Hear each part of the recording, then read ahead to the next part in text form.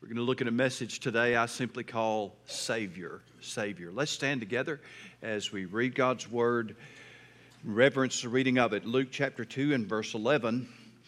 For there is born to you this day in the city of David a Savior who is Christ the Lord. And may God bless the reading of His Word today is my prayer. You may be seated. For this morning and our Christmas Eve service on Saturday and our Christmas Day service next Sunday morning, we will consider the three glorious aspects of the personality of Jesus Christ that were presented in this angelic announcement from so long ago: Savior, Christ, and Lord. And today we'll see Him as Savior. Angelic messengers figured prominently in the biblical narrative surrounding the birth of Jesus Christ. And to see that in its broader context, we go back to verse 8, and there were in the same country shepherds abiding in the field, keeping watch over their flock by night. And lo, the angel of the Lord came upon them, and the glory of the Lord shone round about them, and they were sore afraid. And the angel said unto them, Fear not, for behold, I bring you good tidings of great joy, which shall be to all people. For unto you is born this day in the city of David a Savior, which is Christ the Lord. The angel of the Lord. Angels are to a large degree mysterious and powerful spiritual creations of God. Their existence is unquestionable. Do I believe in angels? Of course I do. Of course I do. Are angels real? Of course they are. How do we know it? The Bible says so. Have I ever seen one? No. I don't even know anybody personally who's ever seen one. I've heard about some folks who've made some claims along the way. I don't know about all that. But I do know what the Bible says in Hebrews chapter 13, Be not forgetful to entertain strangers, for thereby some have entertained angels unawares. You say, what does that mean? Exactly what it says. You never know when you take a stranger out to lunch or show hospitality to someone. You never know. It might be an angel. That's what the Bible says. What that tells us is, for our purposes this morning, is we see the shepherds seeing the angels appearing in a glorious manifestation of their angelic personality. But it doesn't always happen that way. When it does happen that way, you know how people respond? They're terrified. If one of those glorious seraphim were to show up in our services right now, we'd all be on our face scared to death, terrified. That's exactly what happened to the shepherds so long ago. And the angel's first announcement then to them was, Fear not, don't be afraid. Angelic messengers often carried news of judgment, sometimes catastrophic judgment. But not this time. Don't be afraid, they said. We bring you glad tidings of great, great joy. Angels were not given the Great Commission. Go into all the world and preach the gospel to every creature. That wasn't given to angels. But on the night Jesus was born, an angel got to tell the good news. And the book of Revelation tells us this, Revelation 14:6, And I saw another angel fly in the midst of heaven, having the everlasting gospel, to preach unto them that dwell on the earth, and to every nation and kindred and tongue and people. We don't know how that's going to play out. The Bible doesn't tell us. It just tells us that it will. So on the night Jesus was born, an angel got to tell the good news. And when He comes back, an angel is going to tell the good news. It doesn't often happen, but it has happened some. You see, it behooves us to remember that the normal way that the gospel is presented is from person to person, people to people, saved people who tell lost people the good news that Jesus Christ has come, that He's died on the cross for our sins, that salvation is available, that the Savior has arrived. And we'll look at that this morning and consider how that Jesus Christ is the Savior. I'd call your attention this morning to the fact that the angel specifically says, there is born to you this day in the city of David a Savior who is Christ the Lord. The Savior was born. He was already the Savior. We ask ourselves the question, how did those people in the Old Testament, how were they saved? How did they have a relationship with God? How were they justified? Well, the Bible tells us the just shall live by faith. And that was something all the way back in the Old Testament. We know that Abraham believed God and it was accounted unto him for righteousness. And he believed God and it was accounted unto him for righteousness at that moment when God had promised him that child, the seed of Abraham we talked about last week. People in the Old Testament were saved by the same Savior that saved you and I.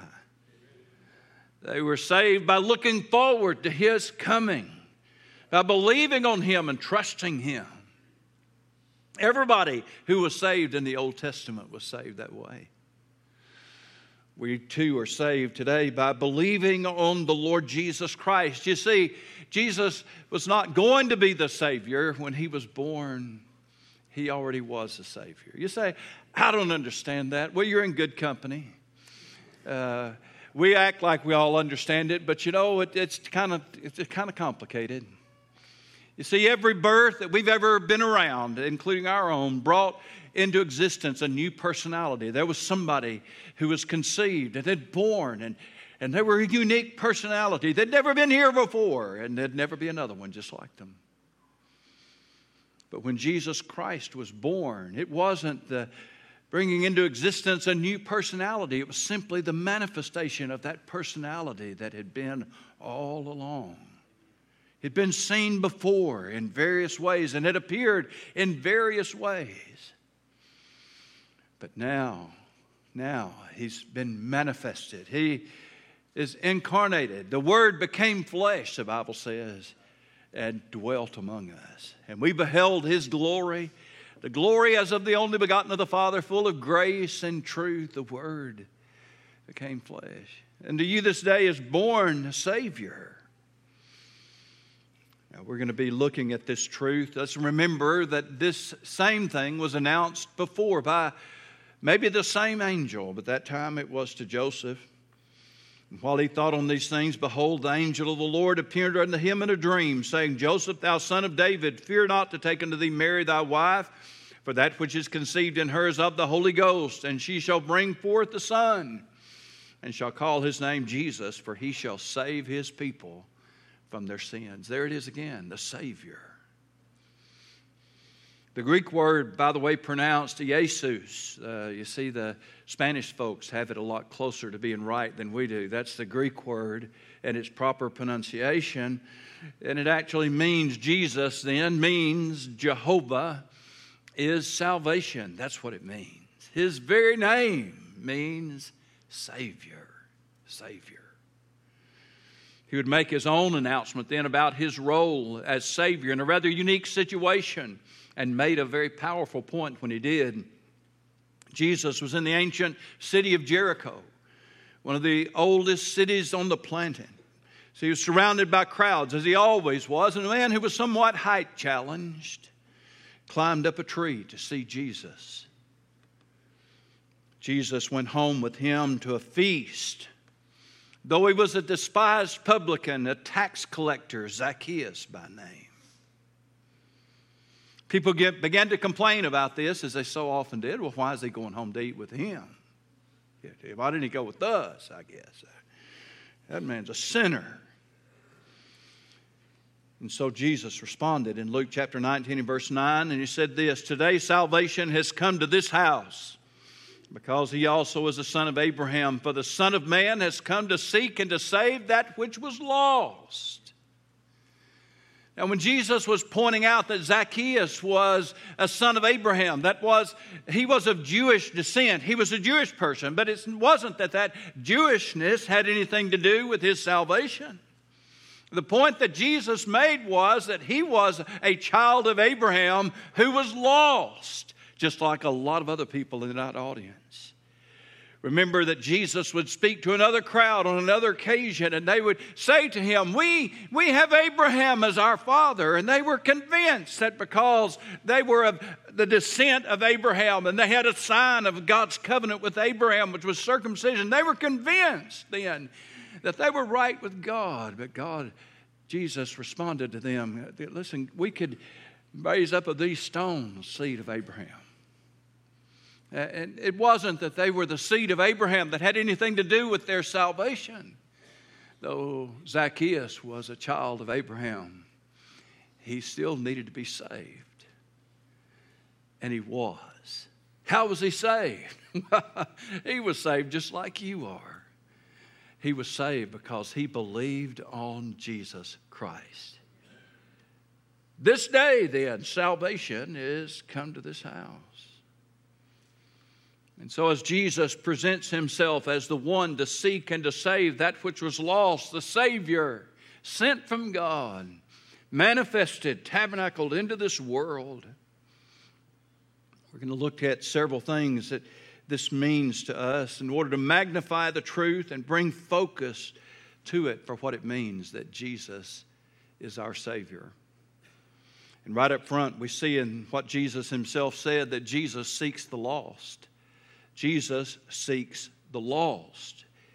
Jesus is the seeker. Romans chapter 3 and verse 11 says, there's none who understands, there is none who seeks after God. You see, God did not leave us in this world just to go seeking after Him and finding Him, because that's not going to happen. There's none, the Bible says, that seeks after God. You show me a person who has interest in spiritual things, someone who is asking questions, who is concerned about their eternal destiny, maybe even thinking, I need to get in church or go to church. They're concerned or thinking about spiritual things. I'll show you somebody that the Spirit of God is working on. Because left to ourselves, we're not going to seek after God. For the most part, you see, the lost are lost and they don't know they're lost. They're like Zacchaeus, like multitudes of others in Jesus' day and like multitudes in our day. They're lost, but they don't know they're lost. Some years ago, in fact, I must say many years ago now, I was pastor over here at Calvary Baptist Church in Hazen. We'd had an incredibly busy week, just one funeral after another funeral after another funeral. And that particular night, we had a visitation after church on Sunday night. I left out going to the funeral home. Nancy left out with the kids, I thought. I'm at the funeral home. This was before cell phone days, and the lady behind the desk calls me over and said, Brother Richard, it's Nancy. And Nancy said, do you have Corey? That's her oldest son. I said, no, you have Corey. She said, I didn't. Let me tell you, that little rascal, and how old was Corey? 5? Was he 5, 6? About 3 or 4?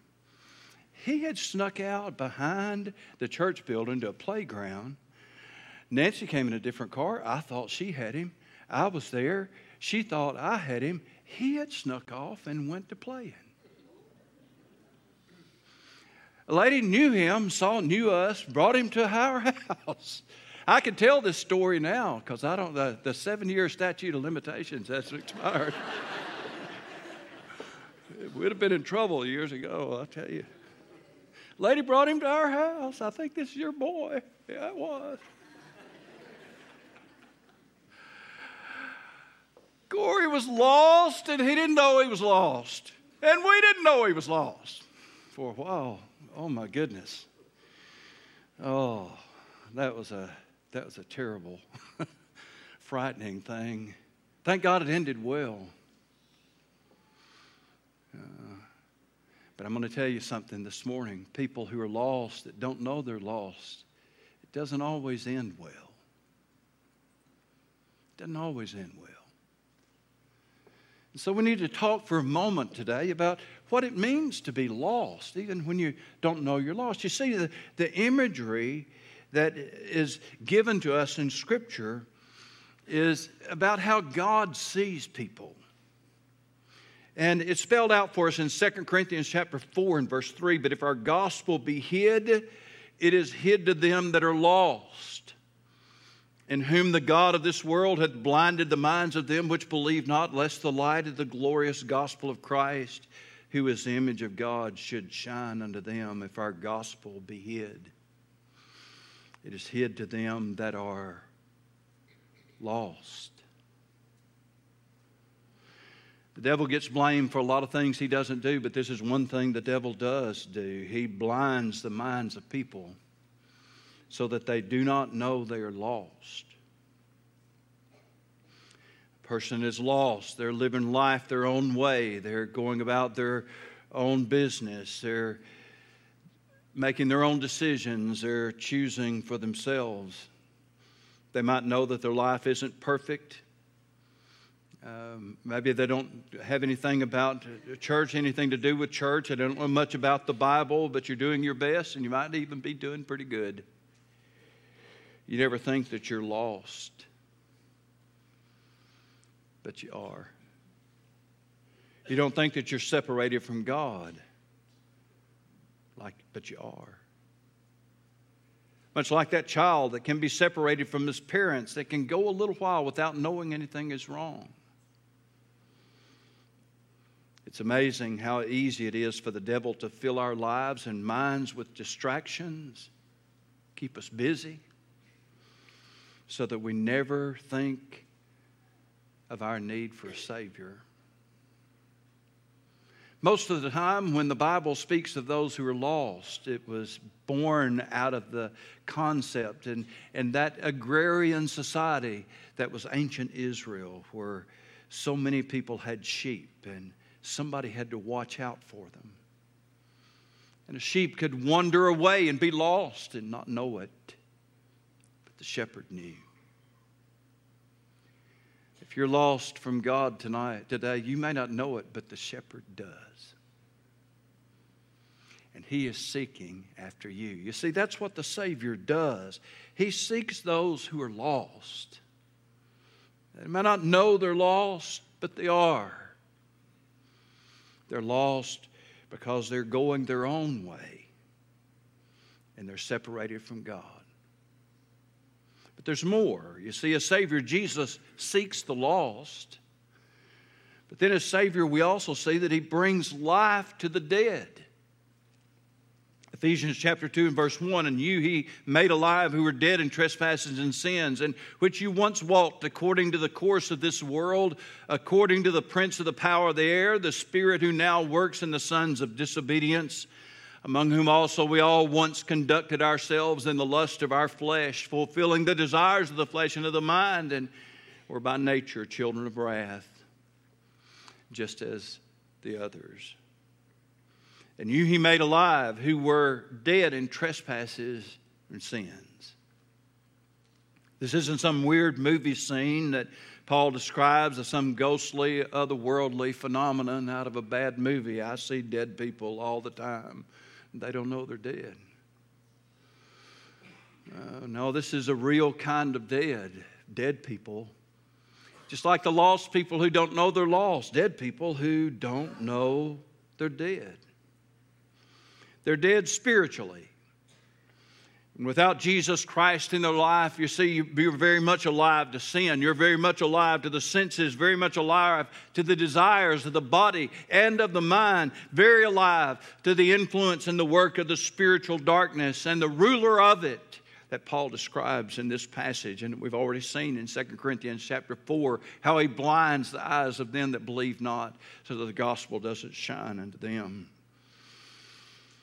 You're spiritually dead if you don't have Jesus Christ in your life. It doesn't matter how many times you say, well, I'm a spiritual person. No, you're not. Unless you have believed on the Lord Jesus Christ and trusted Him to be Savior. Jesus Himself, again, said it for us. John chapter 10 and verse 10. The thief does not come except to steal and to kill and destroy. I have come that they may have what? Life. I have come that they may have life. That they may have life. And that they may have it more abundantly. So Jesus comes to those who are dead in their sins, numb to the things of God. He comes, why? So that you may have life. The thief he speaks of in this passage is none other than the same one that Paul called in 2 Corinthians chapter 4, the God of this world, the prince of darkness, the thief who wants only to destroy life and leave you with nothing. As opposed to Jesus Christ, who wants to give you life, and not just any kind of life, but abundant life. This isn't necessarily a promise of wealth. It's a promise of raising life to a different dimension. Life lived, the joy of living as it is intended to be lived. It doesn't mean that the struggle with sin isn't still there. It is. But now there is the promise of victory and the practice of victory and the potential of ultimate victory that we'll experience in eternity with Jesus Christ. So that now and for all eternity, because we have believed on Jesus Christ, though we were dead in our trespasses and sins, we've been made alive and will be alive forevermore. So Jesus then as Savior seeks the lost even though they don't know they're lost. He raises the dead, even though they don't know they're dead. And there's one more. Then Jesus finds those who really don't know what they're seeking or what they're looking for. Isaiah said this one best in Isaiah chapter 65 and verse 1. He said, I am sought of them that ask not for me. I am found of them that sought me not. I said, behold me unto a nation that was not called by my name. We've already declared this morning that there's none that seeketh after God. But that doesn't mean that they're not seeking after a lot of other stuff. Because they are. God had given Isaiah a glorious revelation about the Savior who was to come and who would fulfill this glorious promise of people then who would find God. And how would they find Him? Because God would say, behold me. Behold me. To who? To people who weren't looking for me. They were looking for everything but me. And lo and behold, they, in fact, would be found of them that sought me not. Isaiah chapter 9 and verse 2, he spoke of this same principle. The people that walked in darkness have seen a great light, and they that dwell in the land of the shadow of death, upon them hath the light shine. Verse 6 then, for unto us a child is born, unto us a son is given, and the government will be upon his shoulder, and his name will be called Wonderful Counselor, Mighty God, Everlasting Father, Prince of Peace. And so to those who were seeking everything but Him, they were seeking something to fill the void. And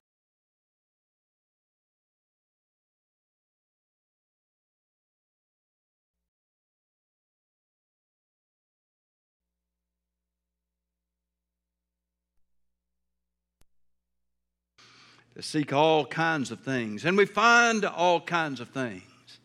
Things that will help us to cope. Things that will make us feel better sometimes.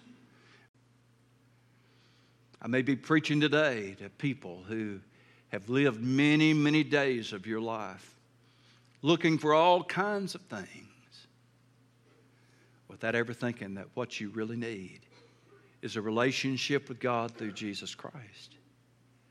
Maybe preaching to some watching from home. You've gone through maybe a whole lifetime without ever really thinking about how much you need Jesus in your life. You've sought a lot of things. You've worked hard in order to attain a lot of things. The Old Testament prophets spoke of how this can happen. How God would warn them that they could go through their life and accumulating wealth, but He said you'll put your money in a bag, He says, that has holes in the bottom. And we all know what that's like.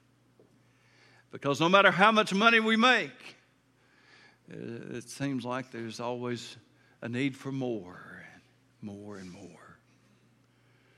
And then when we get the more and more, it still doesn't satisfy. Seeking something, but not knowing what that something is. But God, through Jesus Christ, says, behold me. You see, the Apostle Paul in Colossians chapter 1 and verse 15 presents Jesus as the image of the invisible God. So that when Jesus Christ was born in that Bethlehem stable so long ago, when he lived as a sinless man in a world full of sinners, when he died on the cross, he died for your sins and mine. When he was buried, it was a crucial part so that everybody would know that his death was real. 1 day, 2 days, 3 days, crashing out of the tomb. Resurrected. You say, Brother Rich, are you confused? Do you think it's Easter? No. No, I don't. I just know that if you don't see Bethlehem stable through the lens of the death, burial, and resurrection of Jesus Christ, you're missing the point. Jesus came. Why? Because that message of salvation had to play out exactly as it did. God was in Christ, reconciling the world unto himself and committing unto us then that message of reconciliation. So we close out today then and wrap things up with one great passage, one more. 1 Peter 2:24. Who his own self bare our sins in his own body on the tree, that we being dead to sin should live unto righteousness, by whose stripes you were healed. For you were as sheep going astray, but are now returned unto the shepherd and bishop of your souls. Listen to me this morning. We were once dead in sin. That's what Ephesians chapter 2 and verse 1 tells us. We were dead in sin. But because we believed on Jesus Christ, now Simon Peter tells us we are dead to sin, so that we can live unto righteousness. Where once we were lost, now Simon Peter tells us we've returned to the shepherd of our souls. And don't we have a good shepherd today? Where once our life was all about seeking something when we didn't even know really what we needed. We looked in all the wrong places. Now we understand that Jesus Christ was born into this world, lived a sinless life, died on the cross as a substitute for my sins. Now we understand that he gives us that simple command, believe on the Lord Jesus Christ, and thou shalt be saved. And because of this, then, everything in my life changes. Now my life makes eternal sense. Now my life has a purpose beyond myself. Now I've returned to the Good Shepherd, and I'll never be lost again. Never. Because Jesus said, what? I will never leave you nor forsake you.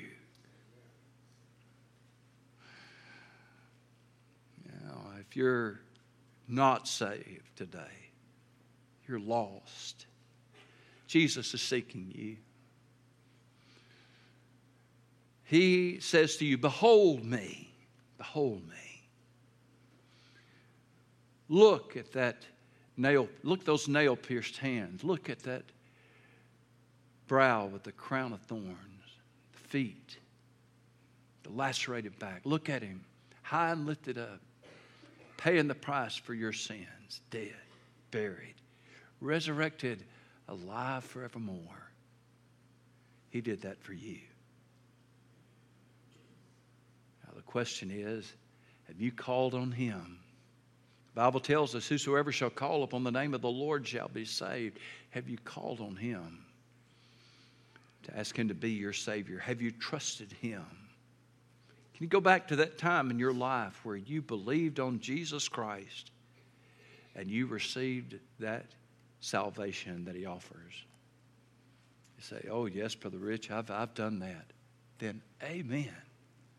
Amen. But that doesn't mean this message isn't for you, because it is. See, after a while, there's an old saying, I don't know where it came from, but there's an old saying that says time is the enemy of all plans. Over time, just over time. I'm afraid that we who are saved, if we're not real careful, might be inclined just to lose the wonder of this incredible message of salvation. Aren't you glad you're saved today?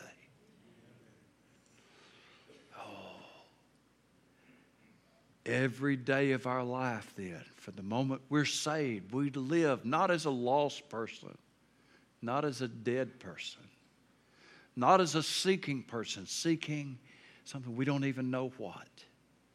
But now we have Jesus Christ in our life. Don't lose the wonder. Let's all stand together at this time. We're going to have a moment to consider where we stand with Jesus Christ. Maybe you need to be saved. Maybe you simply have been walking in your own path and going your own way. We're going to sing this verse or two of invitation as we do. If you need to respond, you come as we sing, Brother Wade.